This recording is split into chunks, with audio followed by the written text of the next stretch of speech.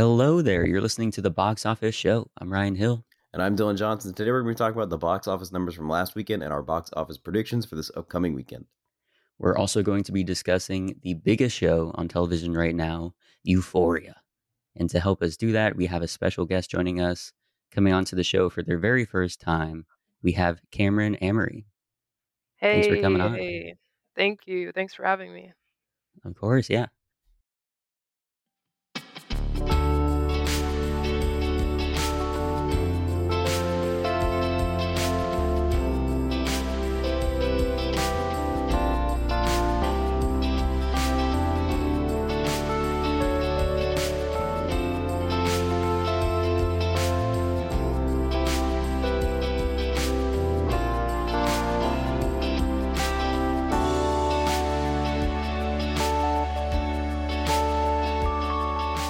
Okay, let's start with some news and some big news dealing with the global politics that are going on right now with the war that Russia is waging in Ukraine, which everyone disliked that.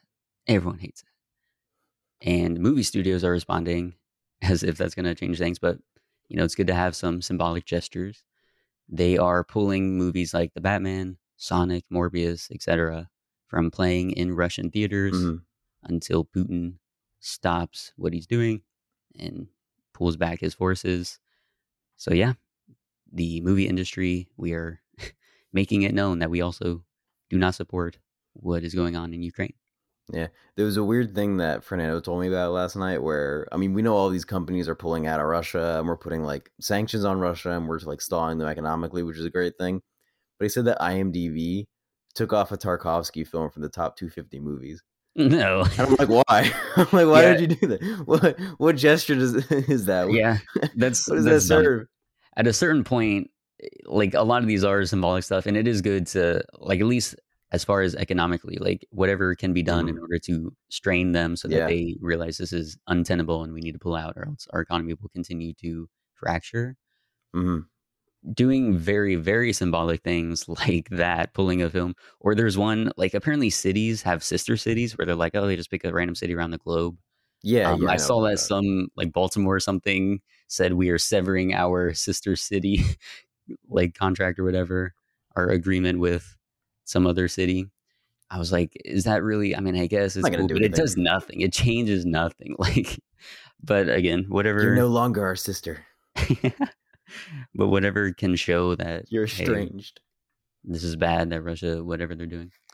But yeah, once again, we support Ukraine as everyone should support President Zelensky over there.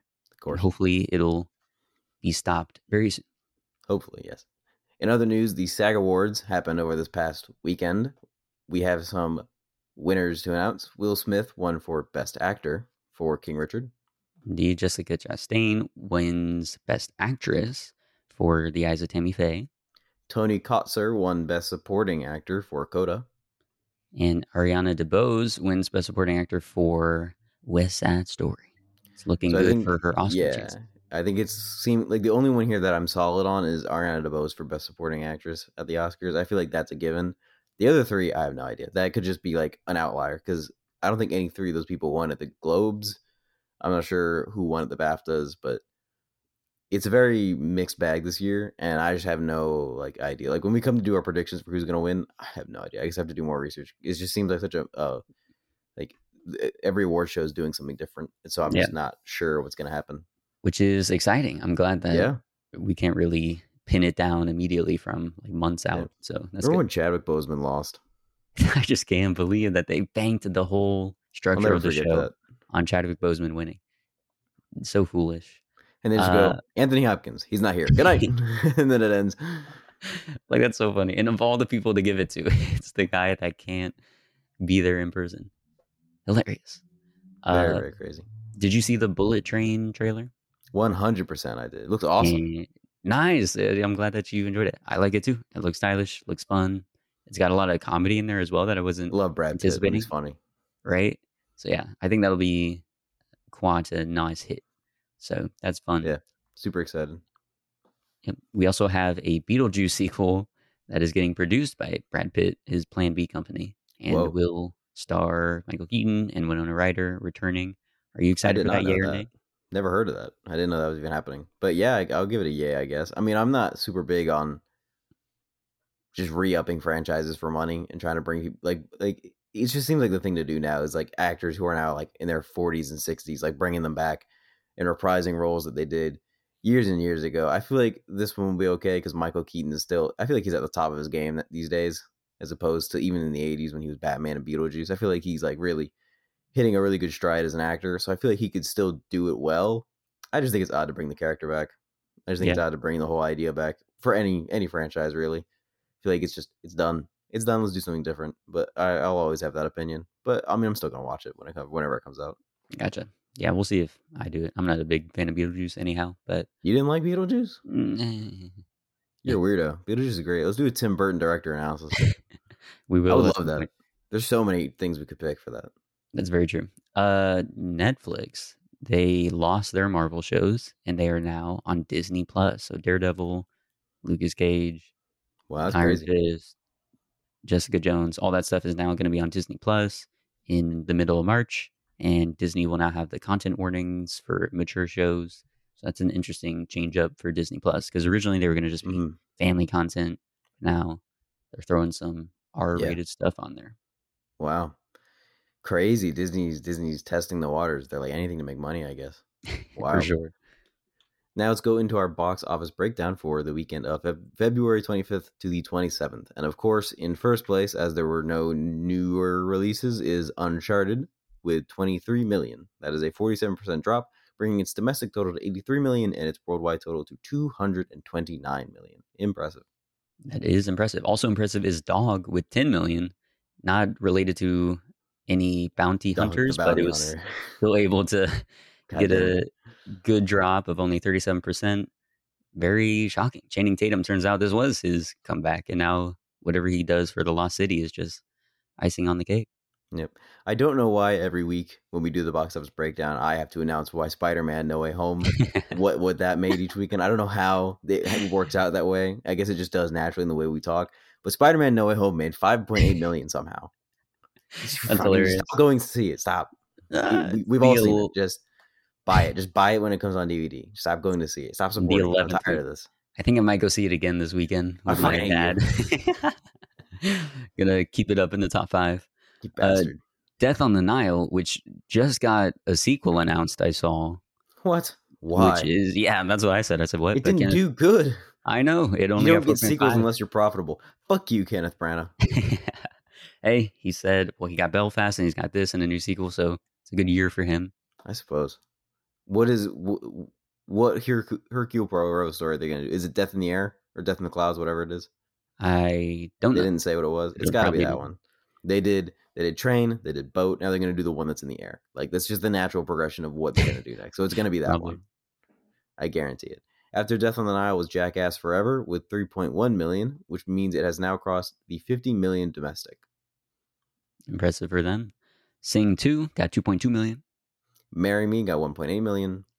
Studio 666 got 1.5 million. I still want to see that. Cyrano got 1.3 million. And Scream holding on to the top 10 with 1.3 million. And now we'll jump into the box office predictions for March 4th to the 6th. And this is an important one because the first film from either of our 2022 box office rosters is premiering. It is The Batman. The Batman.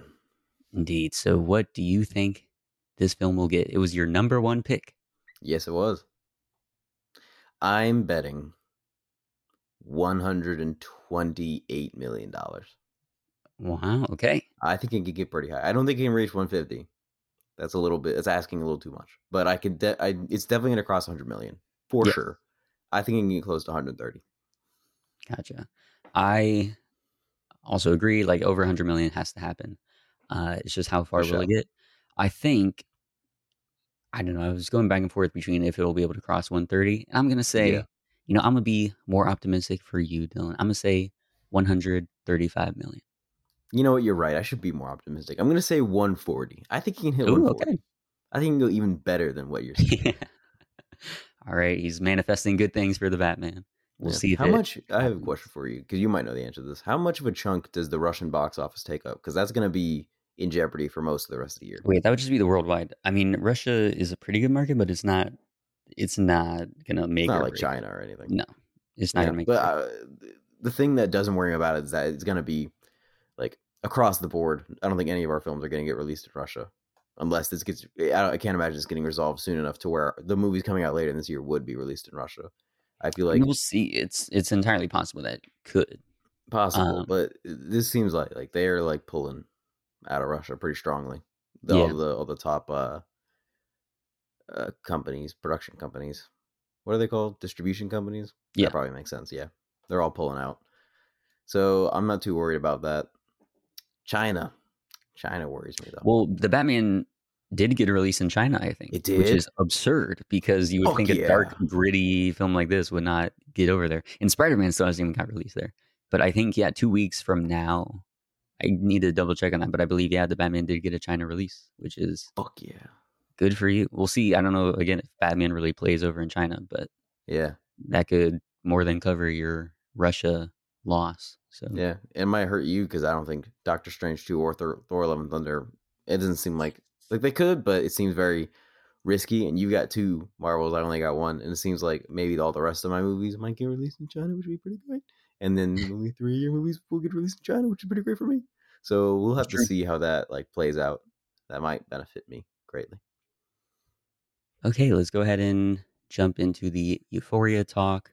So, just to give some context, if people are listening and they have been living under a rock and don't know about Euphoria, it is a show on HBO created by Sam Levinson, who is also the writer and director of all the episodes. So, it's definitely his vision. It's starring Zendaya as the main character, Rue, and she won the Emmy for lead actress for that first season, her performance in that. And it's also starring a host of other up and coming young stars: Hunter Schafer as Jules, Jacob Elordi as Nate, Sydney Sweeney as Cassie, Alexa Demi as Maddie, Barbie Ferreira as Kat, Eric Dane as Cal, Angus Cloud as. Can someone fact check that? Is his name actually Angus Cloud? That can't Yes, be Yeah. right. that's accurate. That's amazing. I was like writing it down. I'm like, I remember that being what it is, but you know me, Dylan. I write Yeah, you the write the names wrong wrong half the thing time. sometimes. And I'm like, that has to be one of those cases where it's just not accurate. But it is Angus Cloud as Fezco, and Dominic Fike came on in season 2 as Elliot. And undoubtedly, the show is a massive phenomenon. It is the second biggest HBO show since 2004, behind only Game of Thrones. And it is the most tweeted about show of the decade. Definitely has a massive social media presence. Mhm. So it's everywhere. It's getting talked about a lot. So we wanted to throw our hat in the ring, talk about it as well. So first, I want to just ask y'all, when did you get turned on to the Euphoria craze? When did you find out about it? When did you start watching it? Cam, when did that happen for you? Oh gosh. I would say it came out in 2019, right? I believe Yes. so. Right. I think it must have been right around that time. I remember being in community college and my friends were like, "There's this new show that came out. It's really cool." Um, and they were gonna throw a Euphoria themed party, which I thought was kind of ironic considering that it's trying to like make a commentary about drug use, but it was funny. Yeah, it was around that time I saw it and I thought that it really had potential and obviously we're here now. So yeah. Awesome. Yeah.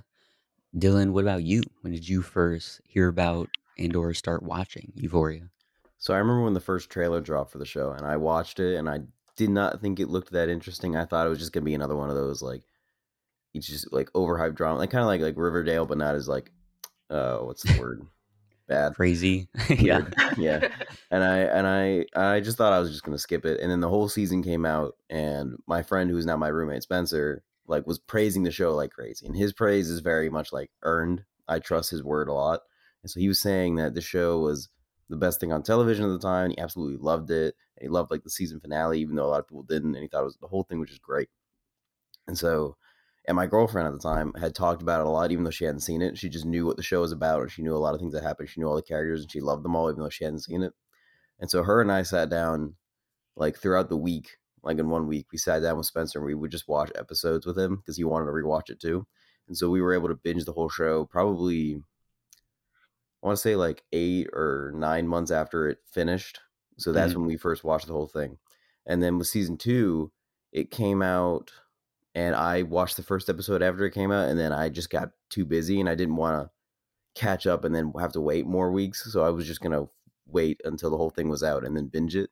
And that came about this week. And I was able to watch the first 7 episodes, but I couldn't get to the finale before we recorded today. I'm literally, I woke up, I was trying to wake up at 8 today so I could watch the last 2 hours worth of episodes, and I accidentally woke up at 9, and that screwed me Oh, over. So oh, I couldn't finish it in time. tragic. So you're midway through Lexi's play. You haven't I'm gotten like through the 10 rest of it. minutes from the end of Lexi's play. Dang, tragic. Um, yeah, for me, it was definitely around. It was when it started coming out in that summer of 2019. I can't remember if I was watching it weekly or if, like, around the first few weeks that it had been dropped that I started watching it. But I definitely was there watching it early, and I agree with you. It seemed initially like it was going to be this regular old teen drama, Mm-hmm. but it was definitely distinct and it had a lot of depth to it, which really pulled me in. And I do remember Spencer talking about it a lot as well. And Mm-hmm. him and I, like, we honestly, I don't know, our tastes aren't that similar, but the Yeah. fact that we both latched onto the series like independently, like I had discovered it and then heard about him praising it after the fact, like that also solidified for me like this is something special. So that was pretty cool to see. Then yeah, I waited for the longest time for the special episodes to come around, and then longest time for Mm-hmm. this season to drop. It's gonna be a Yeah. long wait for the next season. Yeah. But yeah, clearly it has become a massive phenomenon.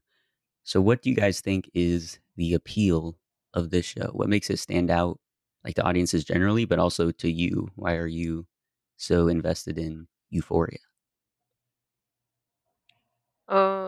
Yeah. I would say that I guess first of all, it's very pretty. Like the cinematography is amazing. Which we attribute to Sam Levinson, but Marcel Rev is the cinematographer, and he's been doing an amazing job. But I think, obviously, besides the aesthetic aspect of it, it talks about a lot of themes that I think we all dealt with in high school or saw secondhand. So it's amazing to see that someone's bringing light to those issues. I think. But not only that, the cast is amazing. The actors are phenomenal, and I feel like they're really convincing with their roles.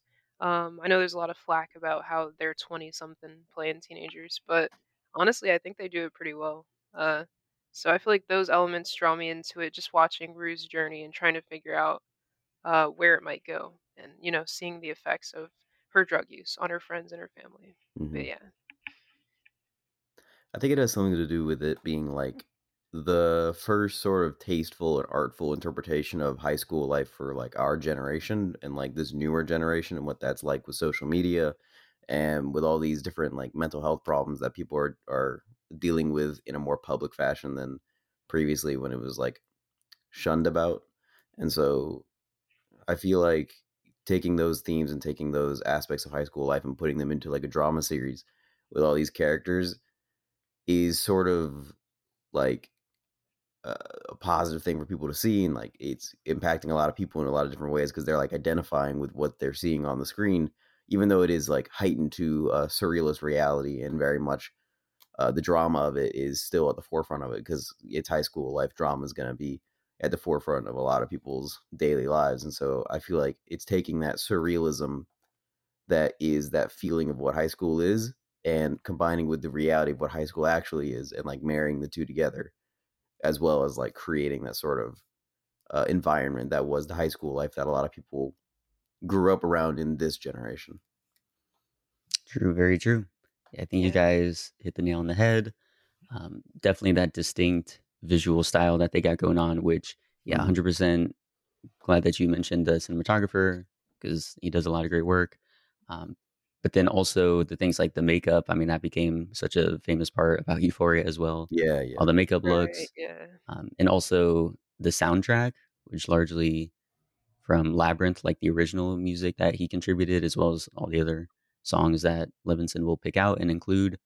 All that stuff, I think, helps establish the mood, just that feeling of euphoria Hmm. that does strike at that really heightened reality, which I think is part of what makes it stand out so much. Like he loves to indulge in these like visual montages and intercutting with Hmm. a Yeah. song playing over it, and it does like it's always beautiful and it's always really interesting to watch that play out. So that I think makes it stand out. And also, it's on HBO, so it's very graphic. They go all in.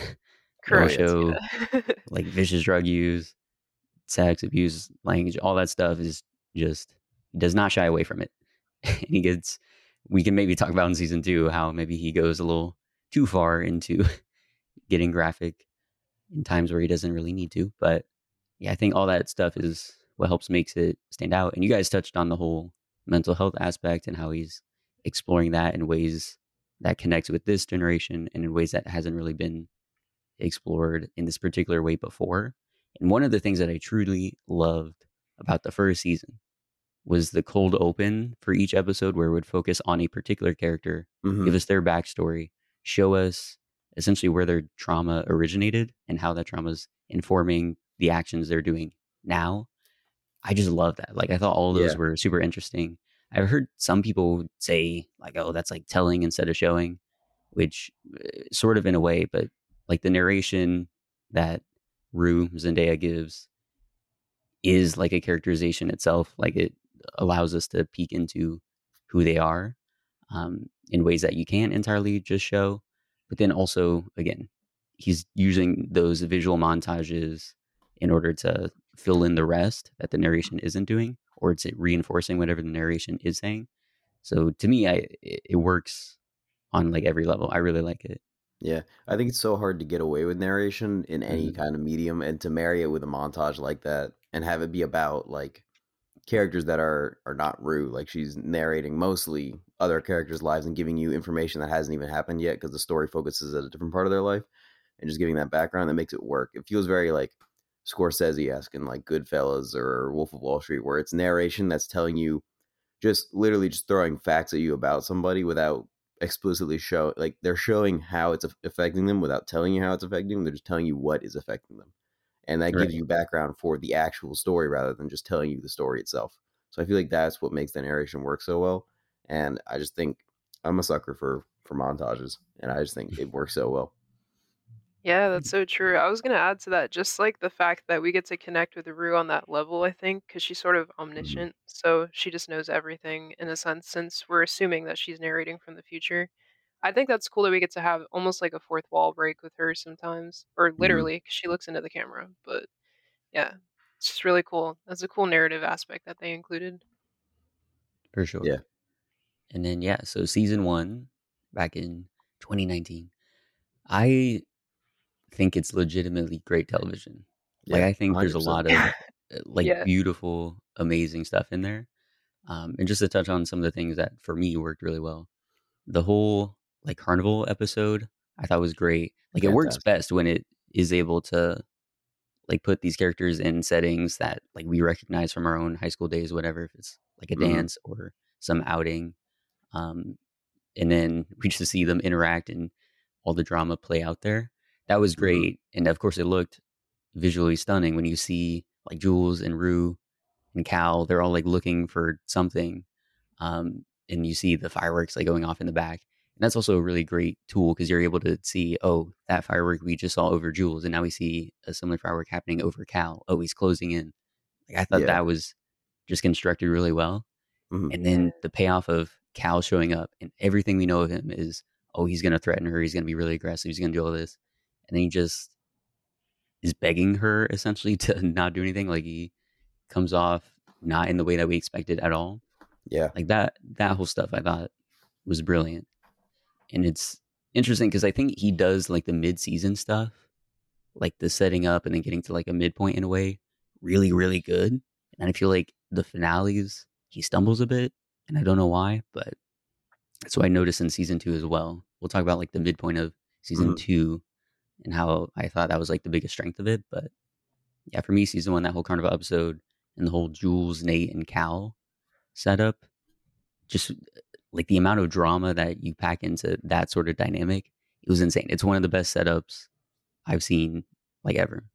Yeah, Hmm. that's all incredible in season one. I feel like having seen most of season two and all of season one, I feel like I could say that I like season one a little bit more than season two. I think that it just has more going for it structurally from start to finish. It has all these characters and has like purposes for all of their like stories and weaves them together very well. Whereas season two seems very much like just trying to continue that, but not doing it perfectly for every character, which is a little disappointing. But overall, I still love season two and I love the things that they do with it in certain parts. Like they expand on certain characters, they do a lot more crazier things. They're like taking it to the next level in a lot of ways. But I feel like the story structure of season one was just so superb and so well formed that I just had a great time always. Right, yeah, it felt a lot looser in season Hmm. 2. I kinda constantly wondered where we were going with each plot line or Yeah. what the cohesive product was supposed to be, I guess, because it's sort of like we would do something and lean into it and then go to a completely different thing. I don't know. But like you were saying, season 1 had that really good, structure, and I really do love that carnival episode, Ryan, like Oh you were yeah. saying. Mhm. Um Incredible. yeah, I think it was fascinating that we also got to see a bit of what Geo was doing because I thought we Hmm. were going to lean into that as well. I mean, season 2 we don't really get to see what Geo does, but yeah, season 1, I don't know, nothing compares. It was just amazing. Yeah. It's Hmm. true, and it's interesting because now we're a few years removed from it, and it's almost like somewhat becoming nostalgic in a way. Like we're looking back on that, how he wants to create that mood of like the teenage fantasy and whatnot. And I'm wondering, like when we get to the season three talk, I'm wondering, is he going to be able to sustain that mood and that atmosphere? Because he hit it so perfectly, I think, in season one.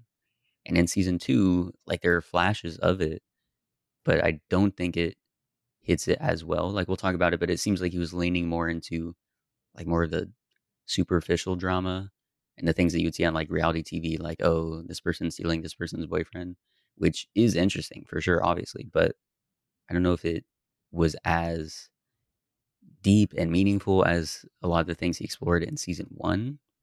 So I don't know. Right, That's a right. little sad and disappointing about season two. But a big strength of season two, I think, was Rue and Hmm. her arc that she went through. Because in Yeah. season one, I thought that was great. And again, like this part of the feeling of it was like her whole relationship with Jules and that sort of being a stand-in for her drugs.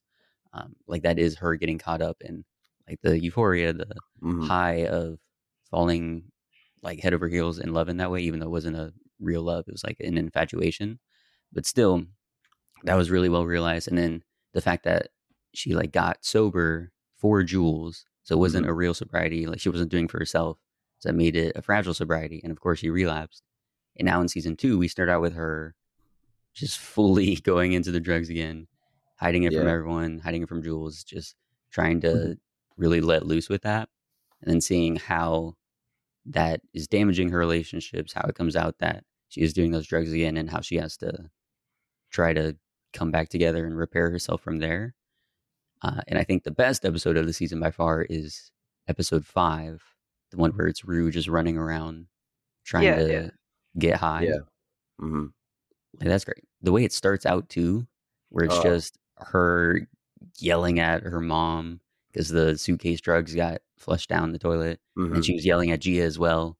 You see all that, like that was just so well done. And there's no music or anything like that. It's just them sitting around letting loose. And it was so heart wrenching to see, like as what they said in the special episode that Ali said to Rue, which I also really love. Like that, it's just Hmm. a simple conversation for an hour, and I loved all the things that were getting brought up there.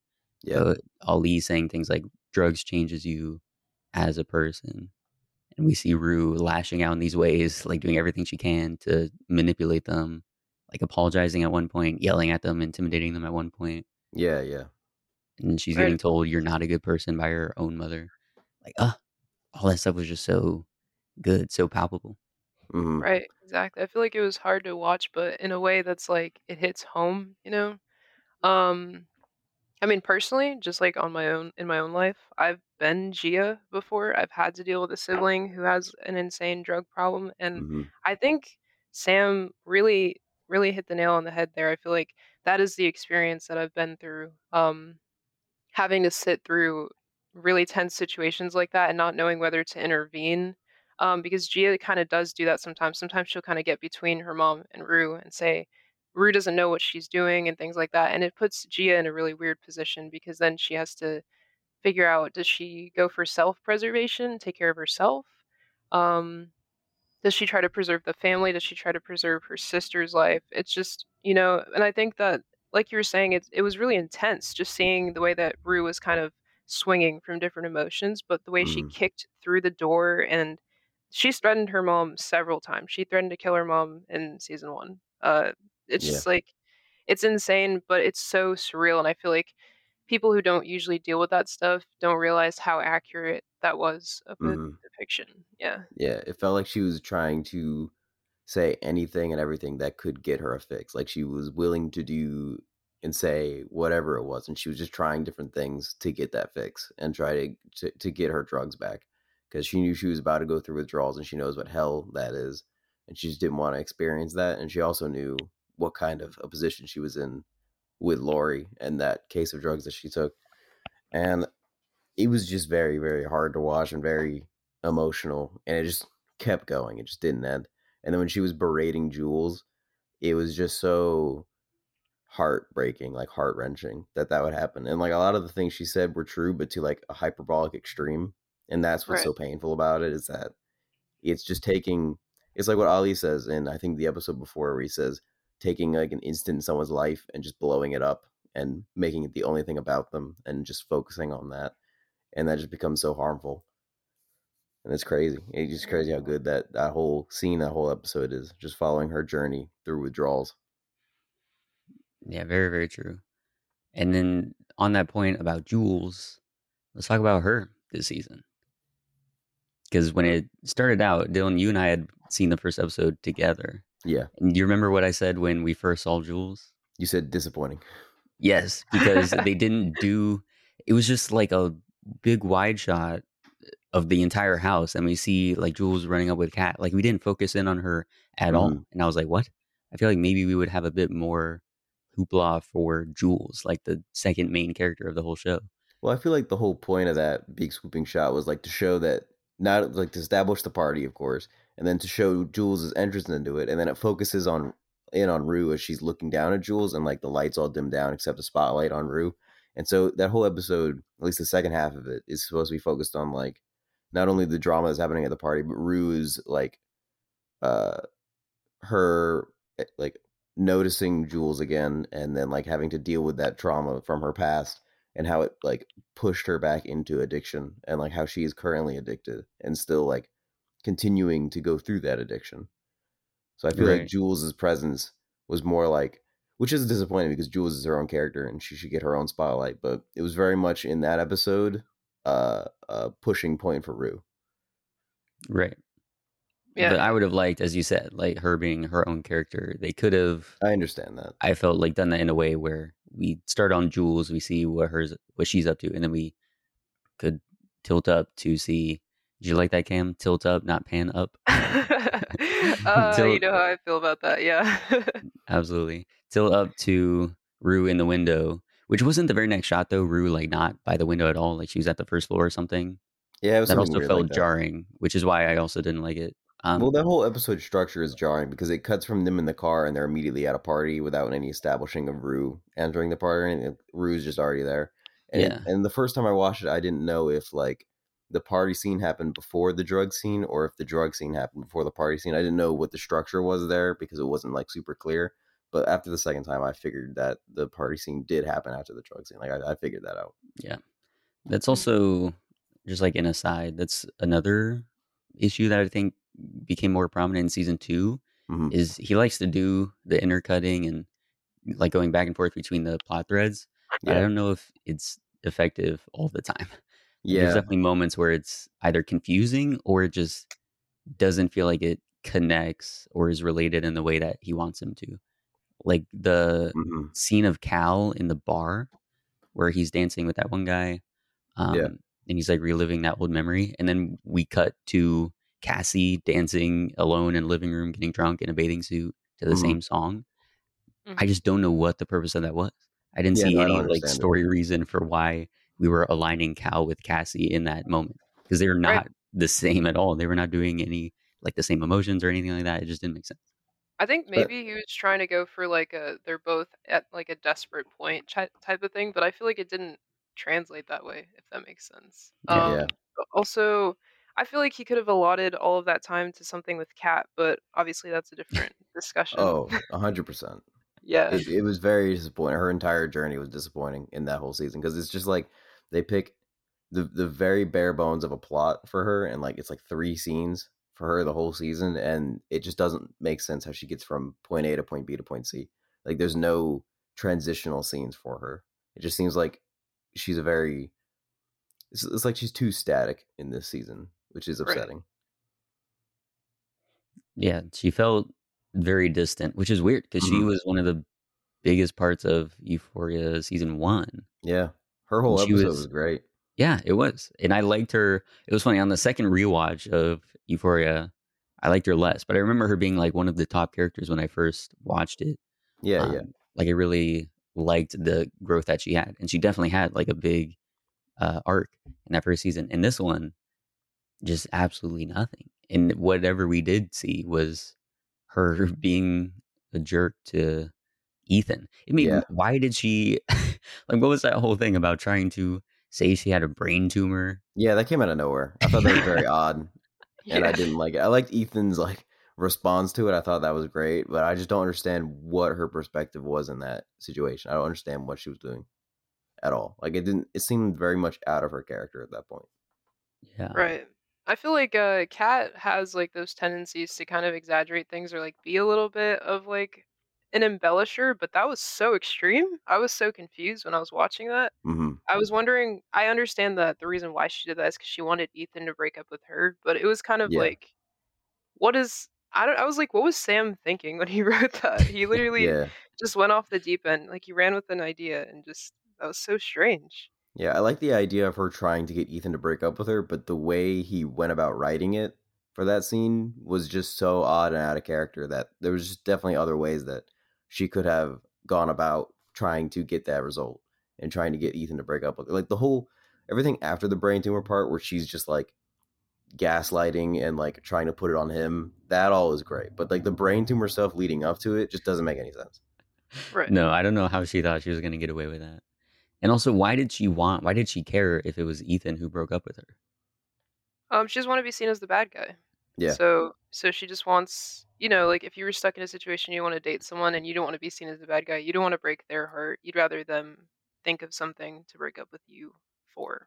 I think I it has to guess. do with like she can't put into words why she doesn't want to date him, and so she doesn't want to be the person who's like, I just broke up with him, and like doesn't have a reason why, because it's like not possible for her to explain why. Like she can't say I'm breaking up with you, and he says why, and then she just doesn't know why, and so she's just trying to get him to break up with her so she doesn't have to do it.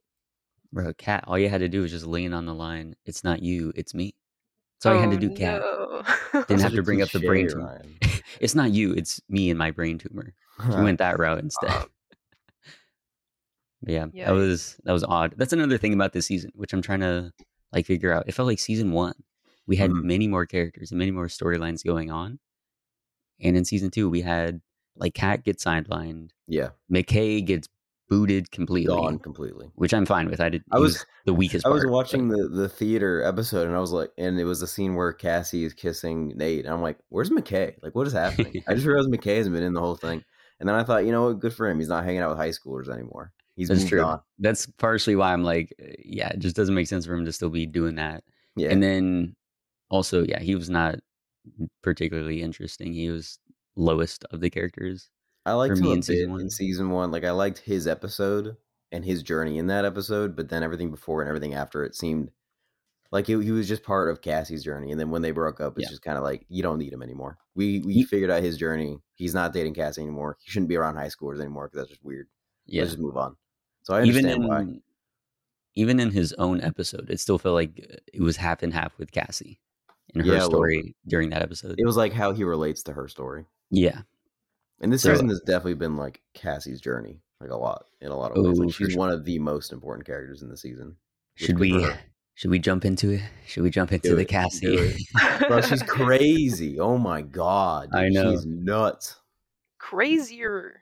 No, yeah, I was gonna say, I don't know, I don't wanna, like, lead the discussion, but I was just gonna say Go for it. it felt very heavy-handed. I felt like we were kind of getting assaulted with their relationship, and I was wondering I was kinda wondering, what are all the other characters doing right now? Because it was so insane how much they tried to, I guess, shove that plot line down our throats. And I understand it's something that could happen, it's plausible.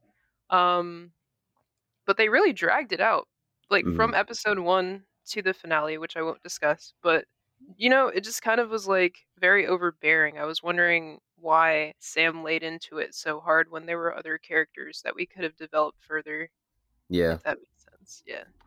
I enjoyed this being like the main arc of the season, other than Rue, and like I had a fun time watching all the scenes, especially because Nate is once again at the center of this very vast plot line that's happening, and so he can connect a lot of threads between Maddie and now Cassie and Cal, and so like all of these other things are kind of tied to him, and I think he's probably one of the most interesting characters in the show.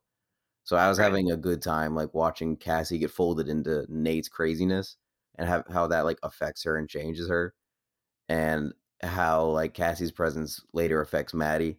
Like I just love how like we see Cassie just going crazy for a couple episodes, and then that builds up to Rue just like dropping the bomb in the middle of Rue's episode. So like Which is so Rue just good. drops the bomb and then leaves, and we don't know what happens until the next episode. And I love it. I love that song. Like that was the best way to go about dropping that bomb. 100%. Yeah. And it works so well for Rue's character because, again, she's doing anything to get a fix. She's Yeah. now cornered by everyone Mhm. she knows and loves. And so, what does she do? She diverts the attention Yeah. by blowing up that friend group so she can Yeah. sneak out. She's also It's so pissed off good. because Cassie said something so stupid. What did she say? She Yeah. said, "You should Should just take We'll take it take it one one day day. at one a day at a time." time. It's just so stupid. It's just a stupid thing to say. And I remember hearing her say that, and like everything leading up to that is just Cassie just crying a nonstop for like 4 episodes straight. And then she's there trying to give motivational help, and I'm like, "What are you doing? Are you crazy? Do something different, Cassie." Come on, Cass. It was the one good thing she tried to do all season. And then she got a big backlash for it. Um, I just don't, with Cassie, it's just insane.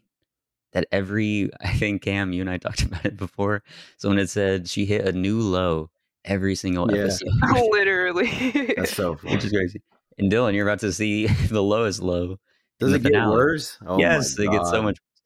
It's just astonishing. And again, I'm like, it's one of those things where it is that like gossipy sort of drama that is interesting, like just Hmm. knowing Yeah, people being very messy. It's interesting to watch and play out. But then yeah. at a certain point, it's also like, what are we doing here? Like it This is just just felt, sad. yeah.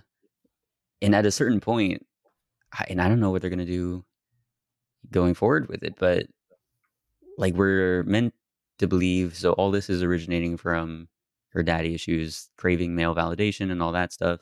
Yeah, Um, but I'm just thinking, like every time, like, does it go this far? Like this far? She knows Nate is a horrible person. How does she even get to the point where she's leaving her house? She moved out of her house yeah, to move in with Nate, and they had been dating for I don't know how long at this point. I don't know what the like show was at, but it couldn't have been that long. yeah. I can Like, believe it though. I can find the believability in it because she is craving that sort of validation that she gets from Nate, and then nobody else is giving her any other validation. Like not a single person. They're doing the opposite. They are chastising her and they're saying you did something wrong. Own up to it. And she's trying to seek like acceptance for the actions that she did, and she finds it in Nate. And so it just pushes her more and more towards Nate, especially because Nate is like, what's the thing? It's like a psychology term. He's like addictive in a very strong way because like sometimes like when she asks for attention, sometimes he'll give it and sometimes he won't, and she never knows when that's going to happen. So she will continually go back to Nate, hoping that he will give her that attention, and like that becomes addictive for her. mm, It's kind of like her own addiction, right? Yeah. wow, Wow. very astute observation, Dylan. Incredible. I blow my own mind away. But yeah, I can believe that and get behind that. Like the idea of okay, if everyone else is isolating her, then the only person she has left is Nate. Like, yeah, that Hmm. makes sense. But at a certain point, like, come on, you just gotta open your eyes. I mean, yeah, she is crazy. Right. You are Yeah. correct. Like she's completely wrong in every situation that happens in this entire season, and she should certainly, hopefully, in season like I don't know how the finale ends, but hopefully in season 3 she will have a reckoning where she realizes her wrongdoings and goes back on them. Yeah. One thing I did want to bring up though is big highlight of this season was the hot tub scene because of Cassie just projectile vomiting Yeah, out of Oh nowhere. no. I laughed so hard. it It was was so so funny. hilarious. It was just that cracked me up so much. I had to rewind it. It was so good. It just I seems like think there's so many times where she wants to just come out and say it to Maddie and say it to everybody. She just wants to get it off her chest because clearly she's very guilty about it. And she's there, and you feel like she's just going to get it off her chest. And she just vomits everywhere because she just can't get it out. It's so crazy. It's hilarious. yeah, but also I was wondering the whole time too. I mean, I guess I like you want to feel empathy for all the characters, right? But Cassie Mhm. was making it really hard to feel anything Yeah. for her. But I feel like in that scene, I've started to sort of feel empathy for her, especially when Sue's her mom was like dragging her out of the hot tub and everyone was staring at her. I felt so bad for a moment because I was like, damn, she's just really misdirected. Like she just needs to Mhm. get some sort of direction. Someone needs to grab her by the shoulders and just, give her like a stern talking to. But it Yeah. was just it was very sad to see that happen also. Obviously it was funny, but I was like, "Oh my god, Cass, Cass, you poor baby." Like, I don't know. Yeah, I just feel bad because then there gets to the point where after Rue drops the bomb, and then Maddie and Kat like corner her, and they're really upset clearly, and then she tries to just get like validation from her family, from like Lexi and her mom, and then they also sort of corner her in a way and just like tell her to own up to it, which is the right thing to do. Like she should own up to the mistake that she made, and she's trying to like focus on technicalities, like technically they weren't dating, like everything was fine. I don't know why I'm getting so much crap for it, and then she's like every time they like throw something at her, she throws something back that's even worse. And it just gets worse and worse and worse, her relationship with her family. And, I do feel bad, even though it's 100% her fault. I just, it's just a shitty situation. And I hope she like realizes her mistakes and has her comeuppance. Right. True, very Yeah. true.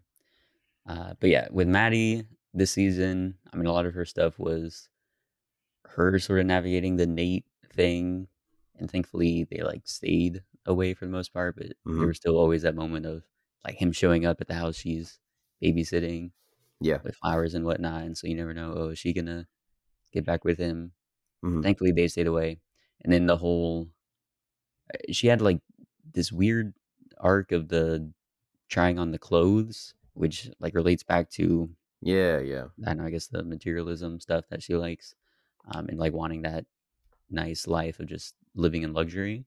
Hmm. And then I thought it was weird that the mom one day comes back, knows she's doing all that, and then just like chills out with her in the pool and gives her wine or whatever.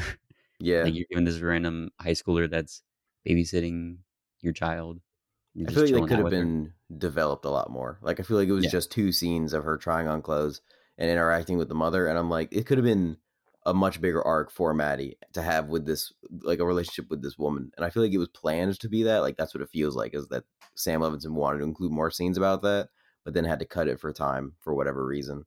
Just couldn't fill it in. Maybe if there sure. was just like one more episode in the season to where they could stretch it out a bit and they could flesh out more of the side stories like Maddie and Kat, and a little bit more like Fezco somewhere in the middle because he gets sort of sidelined between the beginning and the end. I feel like that might have helped a lot, but 8 episodes, you gotta pick and choose your battles, I guess. Right, Very for true. sure. I was gonna ask you guys, I mean, obviously the show has a million theories behind it, but everyone's always theorizing, specifically what the dynamic was between Maddie and this mom, and whether or not there was something, I guess, sexual Yeah, undertones to that because of the introduction, essentially, where she unzips her dress. yeah. My thing, personally, I feel like I don't really know if it was supposed to be that, but I felt more like Maddie just idolizes her. She has Hmm. everything that Maddie wants. But what are your opinions on that? How do you feel? When I first watched it, I definitely thought it was going to take like a sexual turn at some point in the future. Like I thought that the mother would like try to come on to her, and it didn't happen. And I was like, yeah, that's fine, that makes sense. But it felt like a weird way to shoot that like undressing scene, to have it Right. with that sexual tension and then not like capitalize on that in any way. It seemed kind of odd. But I agree. I think Maddie definitely like idolizes this woman's position in life, how she has all these clothes and all these possessions that Maddie thinks are important. She has like a child and a husband and like a fancy house. And in Maddie's eyes, it's like the ideal life that she wants more than anything. And so she's always trying on these clothes, pretending she has that life. And then she starts bringing in Nate into the house, and they start like hanging out there and sort of living out like what that life would be like if they were married. And so Maddie continues to fantasize about that, and then that fantasy just like crumbles completely when she finds out about Cassie. And so that's like so heartbreaking for her, Right, yeah. Yeah, which I I think do feel that's bad. yeah. I I think definitely that's like Maddie more after this season than I did after right. the first season. Like For I sympathize with sure. Maddie a lot more. Yeah, 100%. Yeah, me too, for sure. And yeah, I agree with what you're saying, Dylan. I don't think they're gonna continue with any sexual component. Like I think the whole Yeah. pool scene sort of solidifies that something would have happened there if it was going Yeah, to for happen. sure. And I'm glad that they aren't going that route. I would Me too. like for them to continue with that like idolization in a way, and maybe that lady becomes like a maternal figure for Maddie in a Mm. way, so that she can get like more arc outside of Nate related things, and she can Yeah, that'd figure be out nice. like her future and what does she want to do with her life. Mm. Like that could be an interesting way to go forward. With episode 6, there was a whole thing with Nate coming in with a gun Oh, and that was threatening crazy. Maddie. Yeah, to get the tape. That was nuts. Like that was some season 1 vibes where I was just Yeah. on the edge of my Absolutely seat. insane. That was That's the crazy. that's the scene I finished right before I went to pick up Alexa to go see the Batman. And so I was just talking to her about it, and I was like, he just had a gun and just put it against his own head and was just threatening to kill himself if she didn't give him a disc. Like it's so perfectly designed, writing wise, and it's just shot incredibly well. Like everything about it is fantastic, and it's just insane. Like it's something that we have not seen anything like that all season. Really, we've seen a bit of like weird tension between Fez and Cal a little bit, and definitely Fez beating the shit out of Nate in the first episode. But there hasn't been like a lot of crazy Nate stuff that has happened, and this is like the culmination of everything that has been building up for Nate. Is he's like trying to put his anger in check, and he just can't do it. He has to get this disc, otherwise he's fucked. Like his whole future is fucked, and so he's willing to do anything to get it. And he knows that uh, Maddie values Nate's life more than her own life at this point, which is crazy that he understands that and he recognizes that and he's willing to put himself like I mean he doesn't put a bullet in the gun, but he's willing to pretend like he's putting himself in danger and like pretty much torture Maddie. And I love the bit after where he gets the disc and he just immediately feels guilty and he's like, I was joking. It was just a joke. It's just a Oh, There's no prank. bullets in the gun. Yeah, it's just a joke. Like he like tries to like he recognizes how awful the thing he just did was, and he tries to like cover it up because he had that conversation where his mother, where his mother's like, "You're just an angry person," and he's like, "No, I'm not. What are you talking about? All my anger is justified." And so like he like starts to like see this thing in himself that is darkness, and he doesn't want to end up like Cal. He wants to end up because he talks about having like the fantasies of being with Cassie and having a child with her and how they wouldn't fight and they'd have a nice family and he would raise the child better than Cal raised him. And he like has that fantasy over and over again. Yeah, Nate has that whole reckoning this season where he has to come to terms with his anger and his anger issues and like the darkness that's inside of him that he doesn't quite understand. And we don't quite like his mother says something about when he was 8 or 9. And I guess there's like an implication there that maybe like Cal abused him or something. That's kind of what I picked up on, but it might be just like her worried about Cal having abused him. It might not even be true, but there's some kind of Right. darkness in him that has occurred when he was younger, and it definitely has something to do with Cal. And maybe they'll reveal that in season 3. I have no idea. But Nate is trying to like put that part of him behind him, but in order to do that, he has to use the darkness to do that. He's crazy. Like he feels bad about hurting Maddie to get the disc. He feels bad about hurting Jules to protect Cal because Cal wasn't worth protecting. Like he starts to have like these guilty feelings about a lot of the things he's doing, but his ultimate goal is self-preservation and trying to secure his future and the future of I was gonna say the people he loves, but I don't know if he actually loves anybody. He might.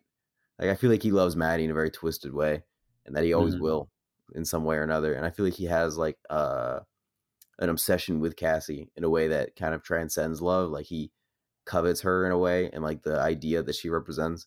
And so it's just manifesting yet again in a very dark fashion for him, and he's using that darkness to carry out his deeds, but he's doing it in a way that he feels guilty about for some reason. So like it's less of an easy thing to get away with. Like in the first season, he's hurting all these people, and you don't see as much like guilt in him as there is in this season. So maybe he's coming to a reckoning in some way. True, yeah.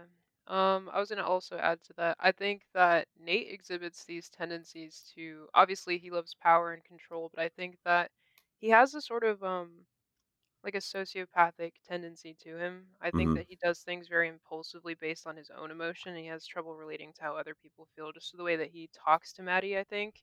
And obviously Yeah. the way that he gets really aggressive with people when they disagree with him, and I think that that's because he has trouble relating to other people's emotions. But I Mm-hmm. found it particularly fascinating, his fixation on the three girls, Maddie, Cassie, and Jules, because I think they all are so different in the way that he's fixated on them. Because I feel Mm-hmm. like I think Cassie is the person that he thinks he should be with. That's why he imagined that whole pregnancy sequence. Mm-hmm. Maddie is the person that is easiest to be with because they have that dynamic and both of them kind of like fighting each other. They kind of like that sort of thing. And then Jules is the person that I think he probably actually wants to be with, just because the way that he had such a genuine connection with her uh, via text. And the only thing that separates them, I think, possibly could be Nate's own insecurity in his masculinity, Mm-hmm. considering in his mind, he might see dating Jules as something that would affect his masculinity. Though I'm sure all of us agree that dating a trans woman doesn't really shouldn't really make him feel insecure about himself. But yeah, I think that those dynamics are so fascinating. It's crazy to think that he has this whole mind game going on where he just wants to play the field like it's a chessboard and figure out what Mm-hmm. the best moves are for him and who he can control. And I think he controls them each in different manipulative ways. But yeah, it's wild to see his journey this season. That's Mm-hmm. true. It's interesting to see Cal try and do those same things that Nate does to secure his own future, and he tries to be like dark and do dark things in the same way Nate does, but he's just not successful at it, and he can't do it because he doesn't have this sort of like to the level that Nate has it. He doesn't have this innate darkness in him.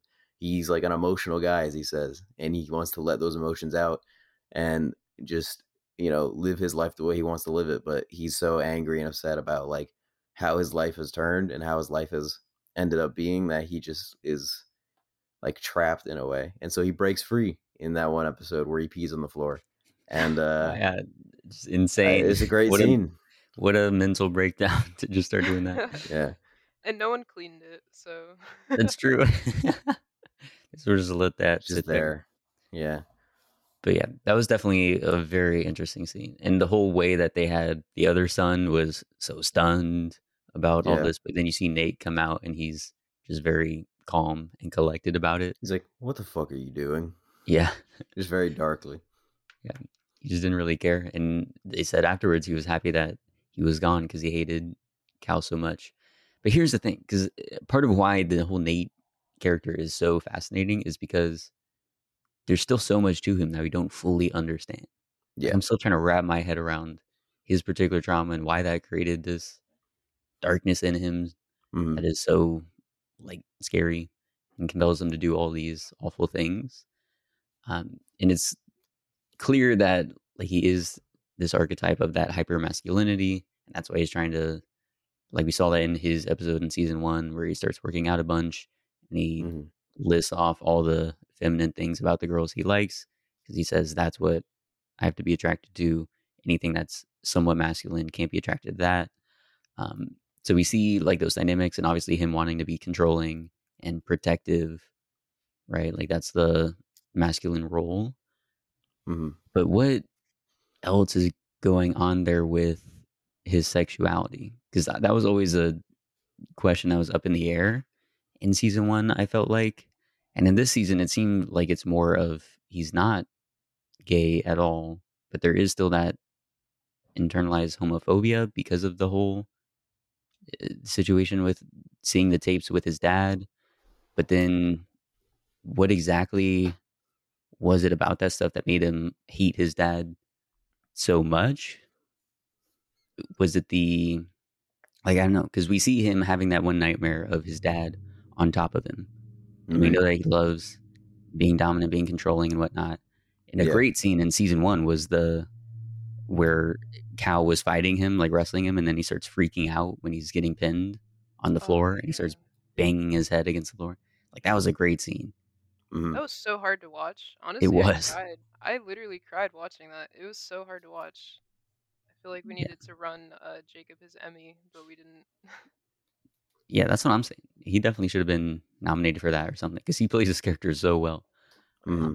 But yeah, seeing that, I know I'm still trying to dissect what exactly it is that he hates so much about himself and about his dad that he's trying to at once not be his dad. Like he keeps saying that he doesn't want to be like his dad, but then he's also picking up all these tendencies of his dad, which is to be like very hyper aggressive and dominant.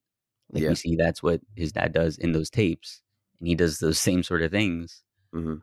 But he's saying he hates Cal, and whenever he's in that like submissive position where he's being dominated or he's powerless, like when Cal Mm-hmm. was pinning him, and then in that nightmare about his dad getting on top of him all those times, he freaks Yeah. out about that. Like that's his greatest fear.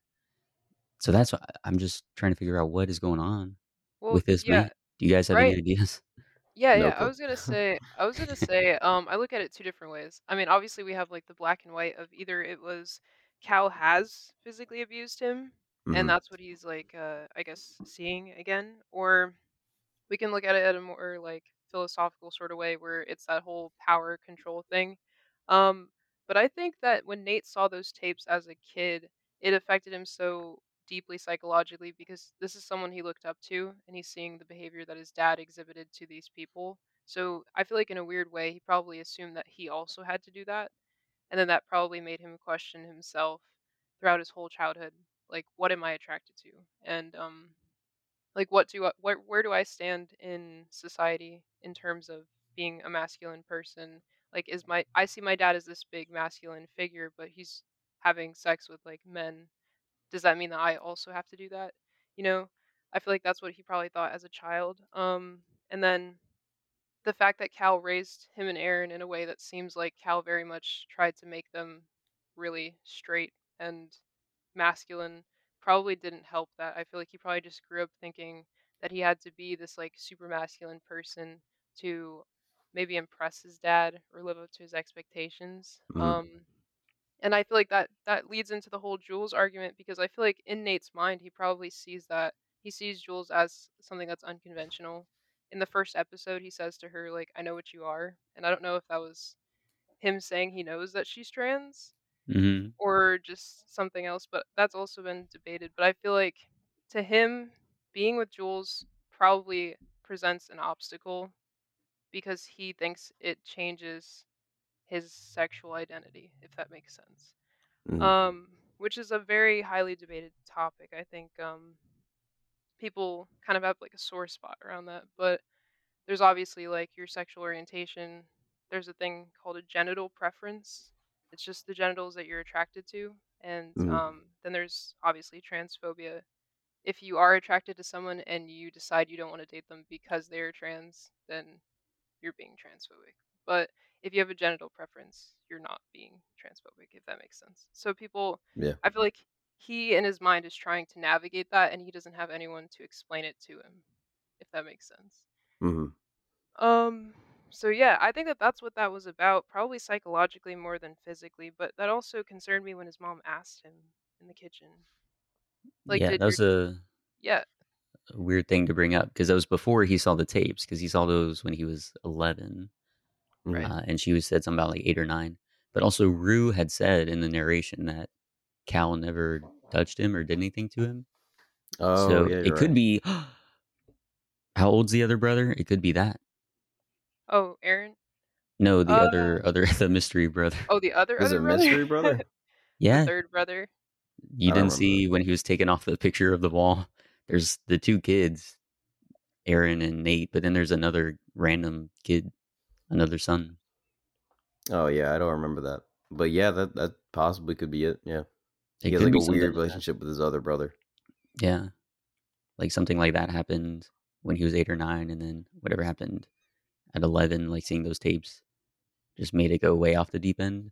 Hmm. Yeah, it is very complex, whatever he's got going on um, with his sexuality. And I'm interested to see where it continues to go. Because it is one of those things that's just, you never know what the man's going to do, and you never really know what's inside his head. And Hmm. even though we've seen so much of him and we saw like the whole seeing the tapes thing, we still don't have a full grasp of what effect that truly had on him, um, which is still crazy. One question I did have, which is sort of like tying back to a season one thing, Hmm. is when did he find out about Cal and Jules? Was he watching the Um, tapes? Does he Yeah, just he does a. regularly watch the tapes? Yeah, I think that's the implication that he goes in and looks at them every once in a while because I think he has like a weird obsession with them where he just like likes to know what's going on with his father sexually for some reason. I have no idea. Which, yeah, is He's just a weird. definitely, He's just a weird guy. he needs yeah. some therapy for sure for all that. Yeah, we thought Aaron's porn was weird. Wow. Yeah, that Yeah, he was just a goes in great line. and yeah, coming on a bunch of women ass stuff. Come on, Aaron. It's messed up. Peeing in people's butts. Yeah, that Yeah, one. But yeah, they he make just they make that look like a walk in the park compared yeah. to what Nate was doing. Yeah, he goes in and he just looks every once in a while. He found out that it was Jules and he goes, "Whoa, that's crazy!" And then steals the disc. Right. I wish we would have seen that, because my implication was that he didn't know about that when he started talking with Jules. Because I thought it was going to be one of like him not knowing how to navigate his sexuality, and so he happened to be, he's like on Grinder for his own purposes and sees Jules, and because Cam, like you were bringing up, like she's a trans girl, she's very feminine, but there's also like that general preference in there, and so maybe there's like a line Nate thinks he's able to toe of, well, she's a woman, so I'm not doing anything crazy, but then it's still able to like experiment in a way. So I thought like that'd be a very interesting thing to explore, but it seems like he already knew, like he went into purposely find Jules because he had seen those tapes and the whole time was initially planning on threatening her to stay silent, but then like developed actual feelings. And I don't know, I Right. kind of like the initial way of he did it of his own volition, was just trying to explore things, happened to find Jules, happened to make a connection with her, and then finds out later on, oh, something Hmm. happened with Cal, and then he goes from there. But yeah, I don't know. And he also has this thing where he says in one of the episodes he's protecting his dad. Like in Yeah. season, or it was episode 1 or 2, where he talks to Cal and he tells him, "Hey, I know about this tape." And he's like, "Oh yeah, I'm looking out for you. I'm protecting you like I do my whole Hmm. life." And I was like, "Where is that coming from? Is he saying he did the threatening Jules thing in season 1 to protect his dad? If he hates his dad, why is he protecting? I don't get it."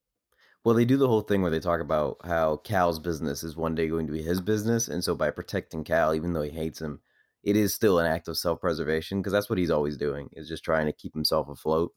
And I feel like there's this sort of twisted connection that Nate has with his dad, where he doesn't want to see his dad get hurt or doesn't want to see his dad get like taken out of like this game that Nate is playing, and then his dad takes himself out and just leaves, and it's sort of a relief to Nate.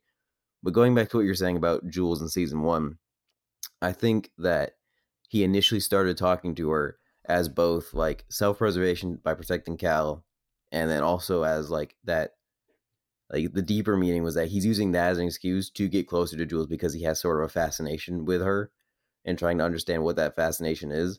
So it's kind of like both at once, where on the surface he is manipulating and trying to self preserve. At the same time, he's trying to understand himself deeper. And we find that out when he's talking to Jules in the episode I just watched previously. It's like, I think episode 6, season 2, where he gives her the disc and is like, everything I said was true. And then apologizes for what he had to do. So like he is like aware of what those deeper intentions were. He was just too afraid to confront them. Gotcha. Mm. Still don't understand it all entirely, but still very fascinating. He's such a complex character. I kind of love Mm-hmm. Sam for that. I feel like he could have given us the two-dimensional Jock is kind of an asshole character, but Nate literally has such definition to him. I feel like Mm-hmm. there are so many different angles you can look at it from the psychology of him, and that's what keeps his character so fascinating. you know? He's so unique. Right. Very true. Okay, to pivot over to Jules and Elliot, talking about them again. So Jules, again, I was sort of disappointed because she did seem like a character that was just serving Rue in the season instead of her own person. And towards the back half of the season, she did really like disappear. She was not in it that often. Um, so that to me was a little sad. And then also what they were doing here with her immediately like cheating on Rue and getting with Elliot, and Hmm. doing it because he showed interest in her. And it was funny, like she did the whole thing of I'm not interested in men anymore, and then very quickly when Elliot was expressing interest, she dropped that. But I thought what was fascinating was when Rue was chewing her out, she said, "You love to be loved," which is Hmm. what Maddie said about Cassie. The Hmm. same thing. So why do y'all think they threw in that parallel of what's going on with Jules and what's going on with Cassie? I mean, we've talked about how they each need validation, I think. Hmm. So I think that's what Maddie and Rue were getting at when they were saying that you love to be loved. But I think we see that behavior with them. I feel like regardless of their own intention, they very much seek out affection from people and attention from people. And I think that Jules obviously has been painted as more promiscuous than Cassie. I think Cassie kind of idolizes one man specifically in her Hmm. relationships to kind of be in place of what her father couldn't give to her. But Jules, I feel like is doing the queer journey. A lot of queer people are like hypersexual, Hmm. um, because they're trying to understand their own identity and where they fit into society. And I think she was doing the same thing that a lot of trans women do, where they kind of just like go out and date a lot of people and see what they're into or how they fit into it. But I think it's very true because we saw with Anna in season 1, Jules kind of disregarded how Rue felt, uh, regarding her feelings. She kinda just went and hooked up with this Anna girl who we had never seen prior to that moment, and then kind of, like, threw that in Rue's face, not in a malicious way, but obviously she knew how Rue felt about her, and she still said it, you know? Like, she said, "Look, she bit me here." I felt like that was kind of over the Yeah. top. I'm like, "You're" I think at that point, she was either sitting next to her or, like, on top of her or something, and I was like, "You're Hmm. on top of your girlfriend, and you're you're telling her about another girl that bit you." Or I don't know, Right. it felt very Yeah. strange, but I feel like it was justified for Rue and Maddie to say those things to them because it seems like they very much do love to be loved, and they don't necessarily care about the people that they're loving necessarily, if that makes sense. Hmm. Yeah. I think with the whole Anna thing, that I think yes, because she knew how Rue felt, that was a little dirty to be doing that. But I don't think it was. I don't know if it constituted cheating at that point because Rue in the special episode said, "Oh, it was." But Ali was talking to her and like, "Well, did you guys ever talk about this? Did you explicitly say like, oh, you're together now?" And they Right. never really did that. And since we know Jules is obviously like more promiscuous, will do that sort of thing more often, like just doing a quick hookup or kissing with someone. Um, I don't think Jules felt like she was in that relationship at that point in time, whereas Rue did. Hmm. Um, so that is a little more understandable. Like, yeah, Jules, I mean, what are you doing there talking about the biting kink that Yeah. Anna had Yeah. and then trying to share it with Rue when you know how Rue feels about you? That was a Yeah. little Yeah. messed up. But what was truly messed up and was cheating for sure was Jules with Elliot, which I Yeah. don't know why. Like that scene, number one, I don't know why they didn't all just hook up if like they could have done that if they wanted to. I guess if Rue wanted to, we had to see what she wanted. But like if Jules is gonna wait for Rue to go to the bathroom and then immediately jump on the bed and kiss Elliot, and then they stop as soon as Rue comes in, like they know Hmm. what they're doing is wrong. Why are they doing it? Like Jules, come on, that was messed up. I mean, the whole show is kind of people doing things that they know are wrong, irregardless of what else is going to happen. Like What that's just. now, Dylan? Cam, we're gonna sell this now. Is it irregardless or regardless? Oh my god, Okay, I'm okay, gonna. wait. I literally have an argument for this. I had someone say that to me, and I was literally thinking of it right after you just said it. Yeah. They said that to me, and I looked it up, and I think it was Webster, Merriam-Webster, whatever the dictionary, literally put a disclaimer in and said that this has been used so commonly that we've added it to the dictionary, but it's not a word. And I Oh, was like, I It's was like, not a word. it's I consider that a technically draw, Ryan. No, yeah. it's I was like, not. It, it's technically now a word because we've used it so much, but the dictionary was like, we want to acknowledge that it wasn't a word until you guys started using it. I have personally inserted irregardless into the zeitgeist, Ryan. You're gonna have to deal with it, okay? it's not gonna happen. It's two words. I mean, the same thing, but one is has ir in front of it. That is not. It does not work. It does not work. What's the thing? The pre whatever prefix. There you go. That Prefix. prefix is supposed to make negative the base word. How Right. can It regardless and negates. irregardless mean the Yeah. same thing, Dylan? You're crazy. It should be regardless. Someone stop this man. I say how I feel, and I feel irregardless of. I just can't believe we're having this conversation again, Ryan. Twice, regardless of. God damn it! I don't even remember what I was talking about. Yeah, I don't know. It was Jules and Elliot. We are talking about them cheating. You were saying everyone Yes, does something bad yes. on the show. Yeah. They do something bad on the show regardless of the consequences. Like that's kind of like them figuring out how to morally deal with life is them making these immoral decisions and sort of figuring out what the consequences would be and sort of trying to just go with what their feelings are telling them to do.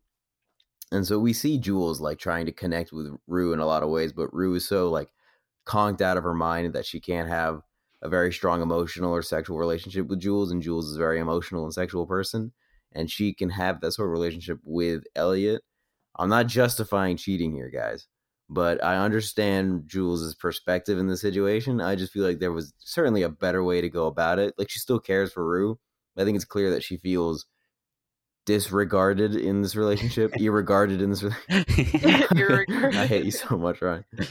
She feels like thrown out in this relationship, and she wants to find somebody that can provide those feelings for her, and so she seeks that out in Elliot, even though she does want to continue like a romantic relationship with Rue, and she's like towing a very strange line, and they have that weird like sort of like teasing a three-way kind of thing where they do like the dares where they're kissing each other and like licking Jules's chest and stuff. And I was like, how far is this going to go? And then it didn't go that far. And I was like, it's probably a good thing it didn't, because that would have been very, very odd. Especially because Rue is just not a sexual person at this point because of her addiction. Like, it's just totally ruining her inside and out. And so I just feel like it is believable why Jules would do that. And it is still sad that that is the outcome. But that's life, man. That is true. Irregardless of Okay. the fact that's life.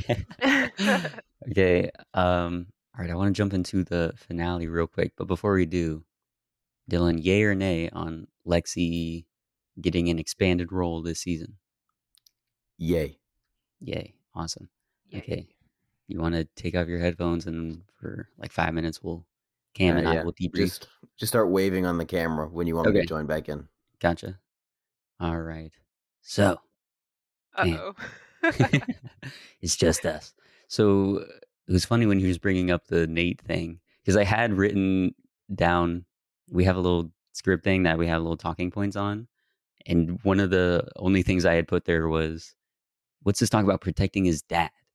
Why did he send him to prison if he was going to try and keep the family business or whatever? Because obviously that's going to create a whole hoopla. So it was funny because they couldn't bring that up in the finale. Right, Nate right, yeah. sends Cal to jail. So how do you feel about that then? The whole like, is he ever protecting Cal? But if he is, like he literally just said, I want to get revenge on you. What's going on with that? Oh gosh. Okay, so when I saw the finale, I thought that was so random. I was watching it and I was kind of Yeah, like, "Wait, whoa. What are we doing?" Especially because Nate pulled up with a Glock and That's set very, it which he to didn't use. I don't know right. why. I was like, "What was the point of that?"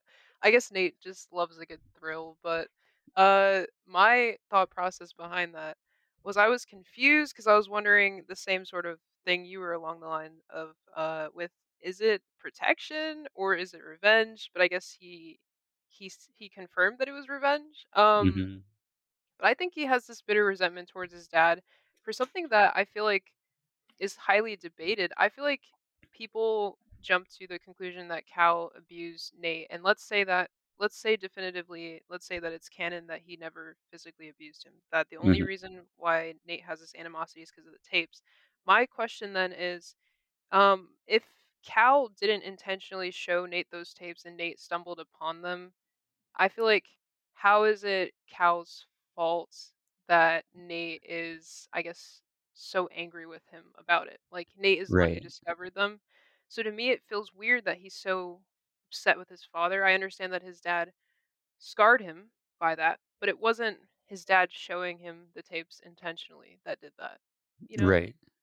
Yeah, So, that's true. yeah. I and I think that's again an interesting part of like the whole his psychology is yeah, Cal never intended for that to happen. It's just an unfortunate situation that occurred.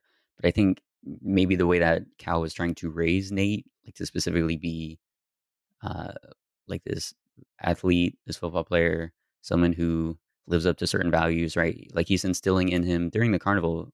He does that whole thing of he's telling McKay, "Oh, you have to keep putting in the work. You got to keep throwing in that effort, and then you'll get rewarded." Those sort of things, Right. which I'm sure he was teaching Nate all throughout his upbringing.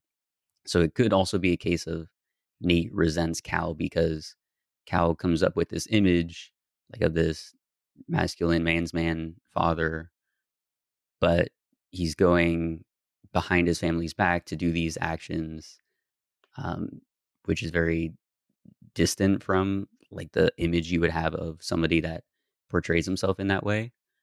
So because he's like so dishonest and is completely contradicting like who he says this is who you have to be, that could Mhm. be part of why Nate is so against it.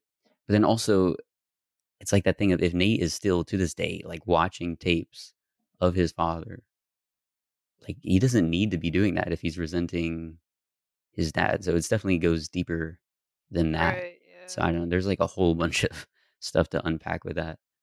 Um, Um, yeah, no, yeah, I was gonna say on that last note that you were saying about him still watching the tapes, I don't think that ever occurred to me until this podcast, if I'm gonna be quite honest. But I think that now that you mention that, maybe it's something like morbid curiosity in the sense that like when we see things online, we scroll through and we see something that has a really scary title. It says like not safe for work, it's blurred, but you're so curious about it that you click it, and continue.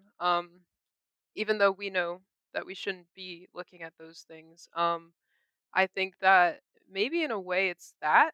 Like he just has this morbid curiosity to keep up with what his dad is doing, which obviously psychologically isn't that sound and he should definitely get therapy for that. But yes, um I feel like maybe it's that. Maybe he just wants to keep tabs on him and I guess make sure that he isn't also continuously sleeping with people like Jules or people that age group or maybe even Jules again. I don't know what his thought process was, right. but um that's such an interesting concept to think about the fact that he still watches the tapes Hmm. because that hasn't been I guess confirmed to us, but it hasn't been denied to us. Yeah, it That's is so fascinating. strange. I don't know. We'll see more with, well, because he also, like, he made the flash drive, which I guess if he was preparing to take down his father, like, he could have just gone and made copies of all the discs. But it also seems like, yeah, he specifically still goes and does that same routine of looking through the tapes and whatnot. Um, yeah, definitely very fascinating stuff. Okay, and then the final thing to talk about is Fezco and Ashtray. Oh. Oh Rest in no. peace to our little angel Ashtray, our violent, Shout out. murderous angel. Oh R.I.P. god. Shout out to our cigarette butt eater. Um May he rest in peace. Is For he dead sure. though? We didn't see a body. You I know think he's got the to be dead. No, yeah, I'm just trolling, but Yeah, a lot of people online were using, which is valid, a valid criticism. Usually on a TV show, if you don't see a body, you have to, yeah. you know. I don't think they wanted to show a kid getting Right, his head right, taken off though, but yeah, I think it right. is. I think it's a good like twist in the story to raise the stakes, have somebody actually die, and having it be Ashtray, who's someone we like all care about, like not truly deeply. Like we don't know much about the kid, but we care about him in the sense that Fesco cares about him, and he's a cool character. Like it's just a little kid with face tattoos who's in the drug game. It's just funny to see. So him getting off makes the most sense, and also because I mean, if it's going to take 2 years for another season to come out, like the kid, he's going to be like a young man at that point. So it just doesn't make sense to keep him around. He's going to be like aging up way too fast, and he's still supposed to be 12. It wouldn't Right, make yeah. sense.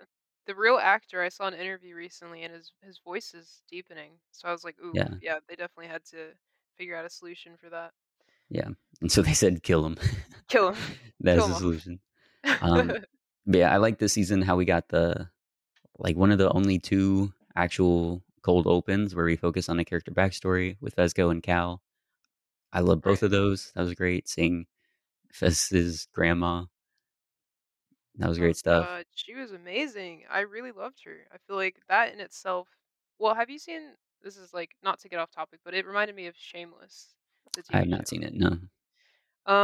Yeah, it's just they're very very blunt on that show, and I feel like her personality kind of encapsulates the same as the characters on Shameless. So when I saw that, it was kind of a callback to that, and I was like, "Oh, this is really cool." But it also gave us perspective because we've had this character in a I guess coma Hmm. in Fez's house the entirety of season 1, so it was cool to see that she had a very significant standing in their lives.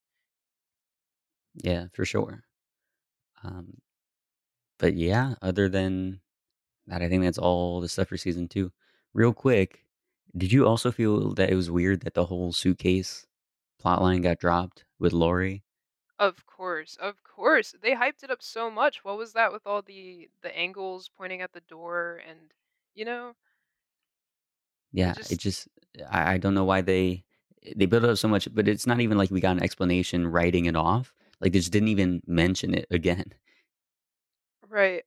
I think it's fascinating that Lori went so deeply into insinuating that she would traffic Rue, and then that never became a factor. But Mhm.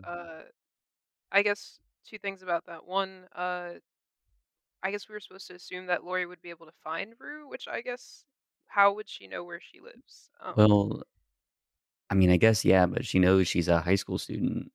Right. She could just go through and try and find that. She also knows Fez, and it seems like Fez, I don't know, deals to those high schoolers, so she could figure out like this is where he's posted up, so this is where she must be, like this sort of area if she goes to Fezco for the drugs. So I feel like there's a way, certainly, that she would be able to find Rue. And I don't know if he's saving this for season three, but yeah, Sam See, Levinson sort of just said, okay, we're going to wrap up some plot lines, but then not wrap up any others. yeah, that was my other thing I was gonna say. The fact that Rue's narration at the end skips the time forward, so says Yeah, that she went through the rest of the year being sober. That's I guess confirming that Lori never chased her. So yeah. And then that's also because if that's true, because some of the characters are seniors, right? So are they going to just be graduated now? Are we going to come yeah, back during summer or something and see what their lives are like out of school? I don't know. that's true. I mean, in just real quick, in season 1, they said that Maddie didn't aspire to have any sort of job. She wanted to do nothing and get paid. So maybe she'll find some sort of job locally in town. Uh, I don't know, That's stick true. around. That is Very true. strange. But yeah, we'll see. Hopefully, season three will get some more answers about the whole uh, suitcase thing if that ever happens. I'm interested to see where Nate goes like, with him and Cal now that he's in jail. Does the family business get hit? How does the rest of the family react? Are we ever going to see that other brother? Who knows? Will I just want Fesco? him I want him to walk out of his room. He's been a Twitch streamer this whole time, Yeah, and he just walks out and grabs a drink, and that's it. yeah, that would be great. Um, he comes out and still sees a puddle on the floor, and he's like, "Hey guys, Right, someone spill something exactly. here."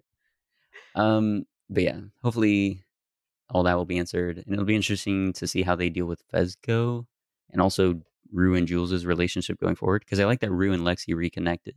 That's super Yeah. cool.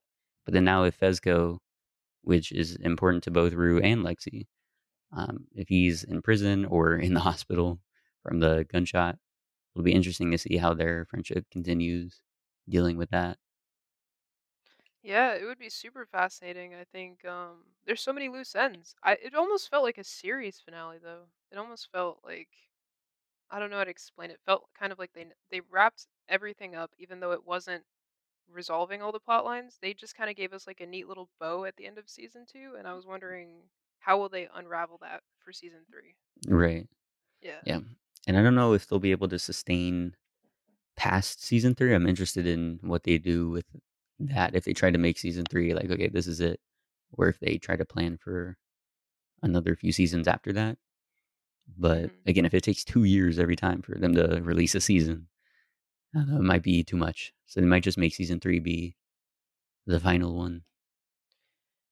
Uh, All right, I'm gonna try and yeah. bring back Dylan. There he goes. Hello, I'm back.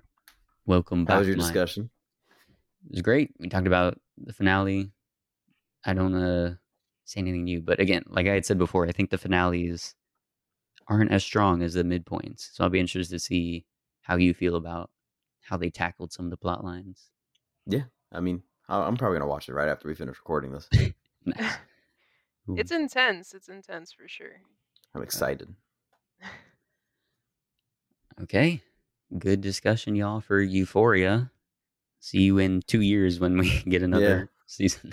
Goodness this is a very gracious. enlightening discussion for sure. Definitely Right. opened my eyes to a lot of the things that I didn't notice when watching the show. Yeah. Valid points. Thank you guys for having me. Of course, thanks for coming on. We really appreciate you doing it. Yeah. Thank That's you. all the Yeah. time we have. If you'd like to give your thoughts on the show or make a suggestion for the movie of the week, you can email us at theboxofficeshow@gmail.com.